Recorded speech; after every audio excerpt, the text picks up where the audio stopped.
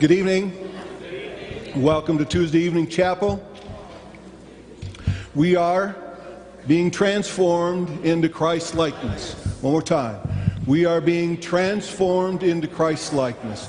And the reason that's so is because Christ came and He's coming again. Amen? Amen? Amen. This is the third of our Advent services. For most of you on Sunday, they lit a pink candle. Why was it pink? Joy. That's right. First service, we were looking for the coming Messiah. The second one, we were preparing for the coming Messiah. This evening, we are rejoicing in the coming Messiah. Amen? Amen. Professor Joe Warrington, Pastor Joe, is going to help us with that, with the message this evening. So, let me take care of the candle thing here. So we have the two candles lit. I'm going to light this third candle, indicating that we are looking for the coming Messiah and preparing for the coming Messiah and rejoicing in the coming Messiah because we are being transformed into Christ's likeness. I want us to start with a song that I think, my hunch is that you hear this one, probably every December or so. Probably not something you play in August. That'd be my guess. And I want to do it a little differently, so if you'll indulge me, I want to do, let me find it. I'll do it this way. Good Christian men rejoice.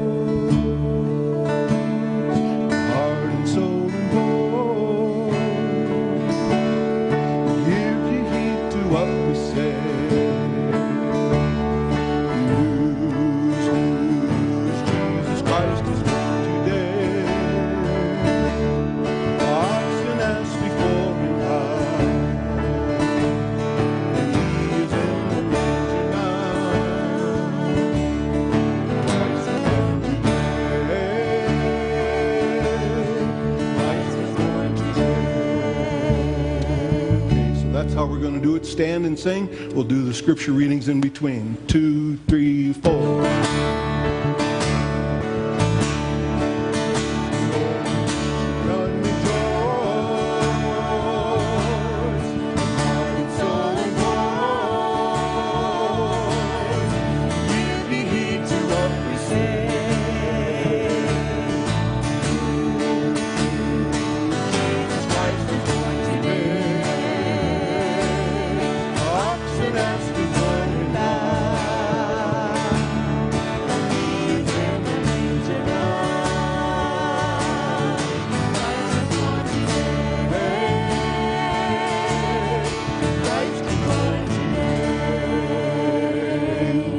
Read the Old Testament lesson responsively. Sing aloud, O daughter of Zion. Shout, O Israel. Rejoice and exult with all your heart, O daughter of Jerusalem. The Lord has taken away the judgment against you. He has turned away your enemies. The King of Israel, the Lord, is in the midst. You shall fear disaster no more. And on that day it shall be said to Jerusalem, do not fear, O Zion, do not let your hands grow weak. The Lord your God is in your midst, a warrior who gives victory. He will rejoice over you with gladness. He will renew you in his love. He would exalt over you with loud singing as on the day of festival. I will remove disaster from you, so that you will not bear reproach for it. I will deal with all your oppressors at that time, and I will save the lame and gather the outcast, and I will change their shame into praise and renown all the earth. At that time, I will bring you home. At that time, when I gather you, for I will make you a renown and praise among all the people of the earth. When I restore your fortunes before your eyes, says the Lord.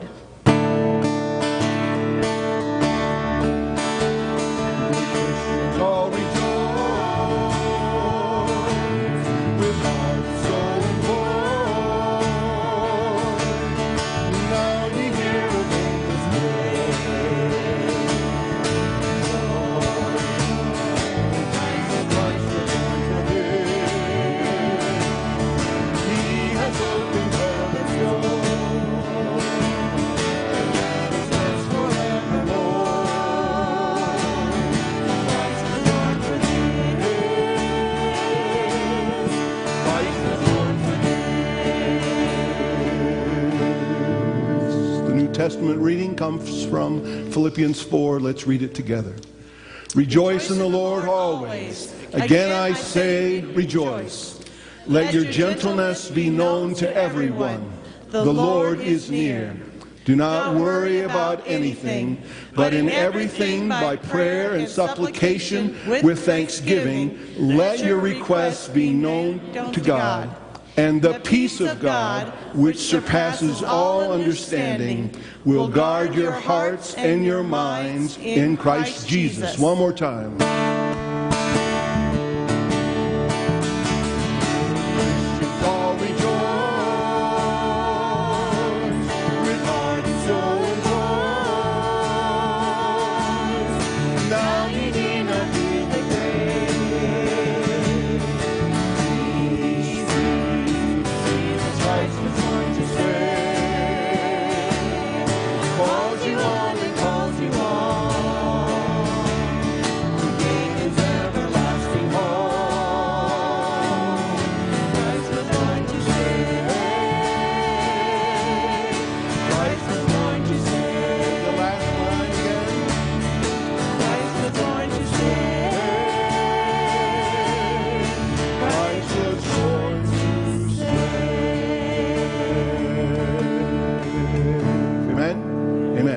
Seated.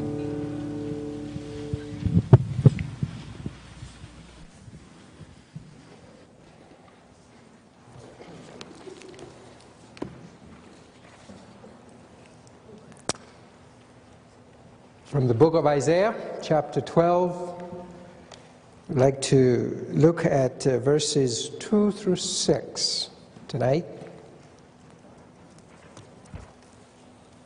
Surely God is my salvation. I will trust and not be afraid. The Lord is my strength and my song.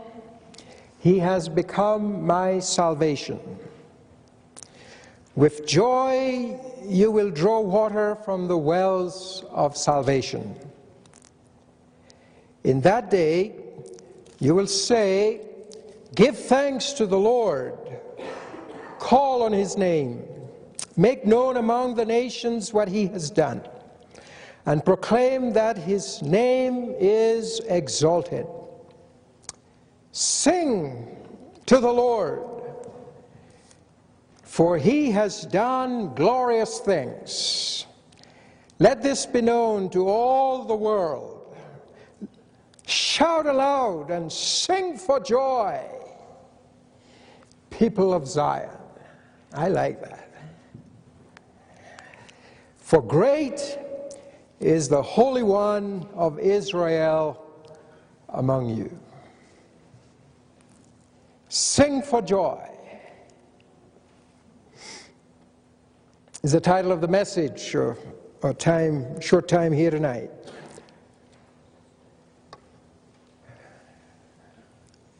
The air is filled with singing these days. Would you agree? More than probably any other time of the year. We sing songs that are jolly and merry. Songs that reminds us of St. Nicholas, songs intended to cheer up the world, at least for a few weeks or a month or so, to help us probably forget our troubles. Let me see. The little drummer boy. I'm dreaming of a white Christmas. I saw Mommy kissing Santa Claus. Or maybe it's the 10th day of Christmas. Oh, I almost forgot this one. Jingle bells, jingle all the way. Songs, singing. And you may add your own, your favorite.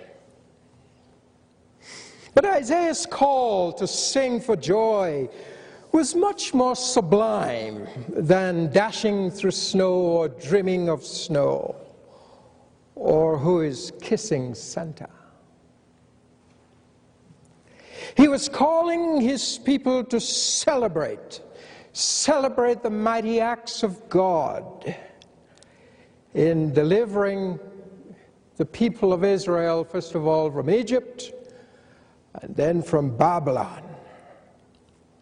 But continued with their celebration for the fulfillment of the promise of salvation.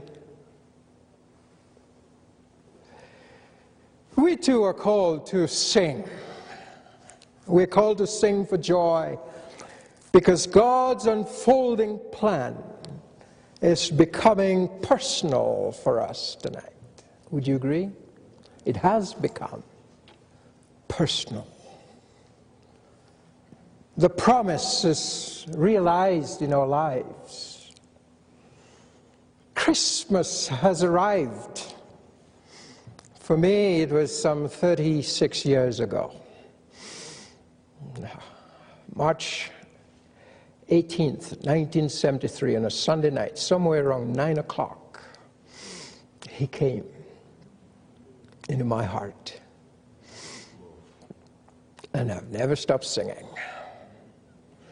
And if I could sing like I'd like to sing, I'd sing, "My Heavenly Father watches over me," but I cannot sing. But there is a song. There's a song in my heart tonight. And it echoes what Isaiah had in mind when he, in prophetic language, called for Zion to sing, called for them to shout aloud and sing it out because God, the Holy One, is in their midst. We have a reason to sing tonight, first of all, because God is our salvation. I want you to see that in verses 2 and 3 of our text tonight. God is our salvation. In fact, the verse begins with, "Surely God is my salvation. The Lord is my strength and my song. He has become my salvation." And then in verse 3, "With joy you will draw water from the wells of salvation." With joy you shall draw water from the wells of salvation. What do we understand by the wells of salvation? We shall not strain the prophet's meaning here if we take salvation almost in the fully developed New Testament sense, as including negatively the deliverance from all evil. Both evil of sorrow and sin, and then positively of the endowment with all good both of holiness and happiness, which God has bestowed upon man, and man can receive, drawing from the well. Then if so, God himself is the deepest truth, in the deepest truth, the well of salvation. God is the well. And we draw from him tonight. You see, the figure of the text does not point to a well so much as a spring of water. It is a source, not a reservoir. God is the well of salvation. All the springs from which salvation in any measure and in any form flow to the thirsty lips of men are in God himself. For men, Jesus is the river that flows from the infinite divine nature. He is for us the only source, the inexhaustible source, the perennial source of salvation. The Apostle Paul captures it well for us when he writes in 1 Corinthians 10:4, "They drank from the rock which followed them, and the rock was Christ. We are called by Isaiah to drink from the wells of salvation. The well in olden days was the meeting place in those hot lands, those desert lands, where the solitary shepherds from the pastures and maidens from the black camel's hair tents met in the cool of the evening. And ringing laughter and cheery talk went around. So jubilant is the heart of a man whose soul is filled and feasted with God, the God of his salvation and the salvation of his God. Our hearts ought to sing tonight. Sing for joy. We have reason to sing, not only because God is our salvation, as the prophet tells us here tonight, but he's also our strength. Verses 4 and 5 gives us a glimpse of the mighty power of God. The prophet recalls, we may recall God's triumph over the Egyptians. When Moses and Miriam, his sister, led the Israelites into singing the praises of God and exalted his mighty strength. We find that in Exodus chapter 15 and verse 2 and following. Exalting the mighty hand of God, God the warrior God that defeated Pharaoh, the superpower of the day, and crushed him and crushed his army.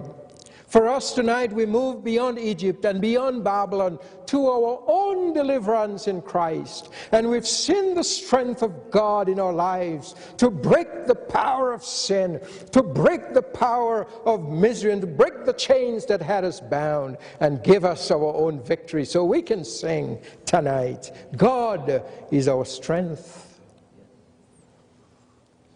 We celebrate the advent of Christ into a world that desperately need him tonight. We are grateful for his mighty deeds. And individually and collectively tonight we sing for joy. I want you to know tonight that he is strong enough to handle the challenges of our lives, of our own individual, personal lives. He is strong enough tonight to handle the problems and the burdens and the challenges of our families and of our calling tonight. We celebrate and we sing because God is our strength. Notice also that his mighty name and deeds are to be proclaimed to all the nations. I want to keep this in front of us tonight. We must ever keep that mission. Because it is only as we drink from the wells of salvation that we will have the passion and the desire to do that which God is calling us to do through his mighty strength. Notice the text in verse 4. Our text says, "In that day you will say, give thanks to the Lord, call on his name, make known among the nations what he has done, and proclaim that his name is exalted." God's mission, our mission. Exalt his name and proclaim his strength to the nations. And then in verse 5, sing to the Lord, for he has done glorious things. Let this be known to all the world. All the world. You see, Christmas is the message of God's love to the world. Jesus loves the little children, all the children of the world, red and yellow, black and white. They are precious in his sight. Yes, Jesus loves the little children of the world. Aren't you glad I didn't sing that to you? We have reason to sing tonight, not only because he is our salvation, and he's our strength, but the texts also say that he's our song. In verse 6, shout aloud and sing for joy, people of Zion, for great is the Holy One in our midst. Shout aloud. His promise of salvation was fulfilled in the coming of Christ. He's in our midst. John the Evangelist, in his most sublime prologue, captures for us this theological essence of the fulfillment of this wonderful promise, God in our midst. In John chapter 1 and verse 14, the Word became flesh and made his dwelling among us, full of grace and truth. He's in our midst. He's come. He's come to bring joy. Other translation puts it this way: the Word became flesh and tabernacled among us. The Word became flesh and pitched his tent in our neighborhood. Peterson said that.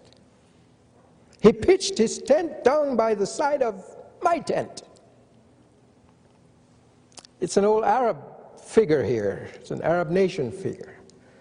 When they were traveling, they would pitch their tent next to their fellow traveler. They were on a sojourn. They were on a journey. They were pilgrims. They were traveling together. When they stopped, they pitched their tents next to each other. Jesus came and pitched his tent next to mine, as if to say, we're traveling together. We're in this journey together. But the Old Testament picture of the tent or the dwelling, the Word became flesh and made his dwelling among us, or dwelled with us, is, if I look at it through the religion of John, it takes me back to the Old Testament tabernacle. You recall in the Old Testament the word tabernacle is written descriptively in two ways. It is referred to, sometimes it is called the tabernacle of witness, and sometimes it is called the tabernacle of the congregation.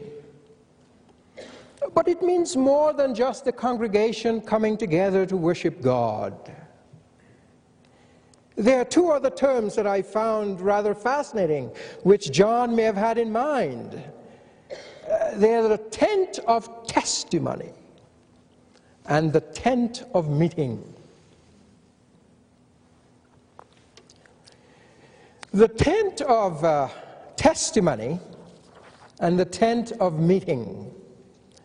The tent of meeting was the place appointed by God where he met with man and to which man came to meet with him.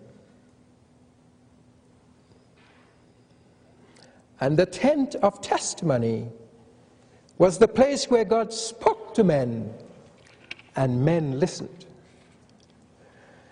And in Christ, we find the fulfillment of both of these tents. In the tent of meeting, where man and God came to fellowship. And in the tent of testimony, where God came to speak and man listened. And in the coming of Christ, that he came to tabernacle among us. God comes to meet with us, to fellowship in the deepest way possible. And also to give us the greatest revelation there is, to speak to our lives. The tent of testimony then, for John, who had been brought up in that religion, in the Old Testament, and to whom that symbolism was always luminous. The Word pitched his tent among us. That was the tabernacle for which he had been waiting, towards which we had been looking for. He became at once a tent of meeting between God and man, and a tent of testimony through which God spoke to man. I can still hear John when I read the book of Revelation. On the Isle of Patmos, can you see him there? Isolated, but in the presence of God on a Sunday morning. Instead of going to Ephesus, First Church of the Nazarene, God just gave him a vision of First Church of the Nazarene in heaven. And he writes, Revelation 21:3, "And I heard a loud voice from the throne saying, 'Now the dwelling of God is with men, and he will live with them. They will be his people, and God himself will be with them and be their God.'" Revelation 21:3. He's tabernacled with us. This is indeed the most wonderful time of the year, isn't it? It is truly the time to sing. But the subject and the object of our singing should never or not be determined by an oversized man in a red suit, or the longing for chestnuts by an open fire, or the jingles of an overcrazed culture for things. We sing because we drank from the deep wells or springs of salvation. That's why we sing. We sing because God is our strength to accomplish his will in proclaiming his mighty name to the nations. That's why we sing. We sing most of all to celebrate his presence in our midst. Emmanuel, God with us. So shout for joy and sing for joy. Shout aloud, for God, the Holy One of Israel, is in our midst. Amen.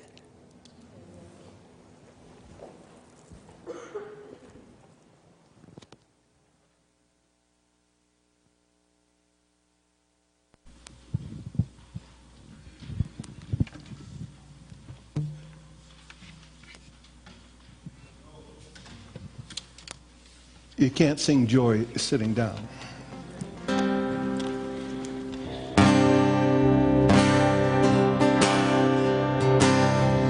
Joy to the world, the Lord is come. Let earth receive her King. Let every heart prepare him room. And heaven and nature sing. And heaven and nature sing.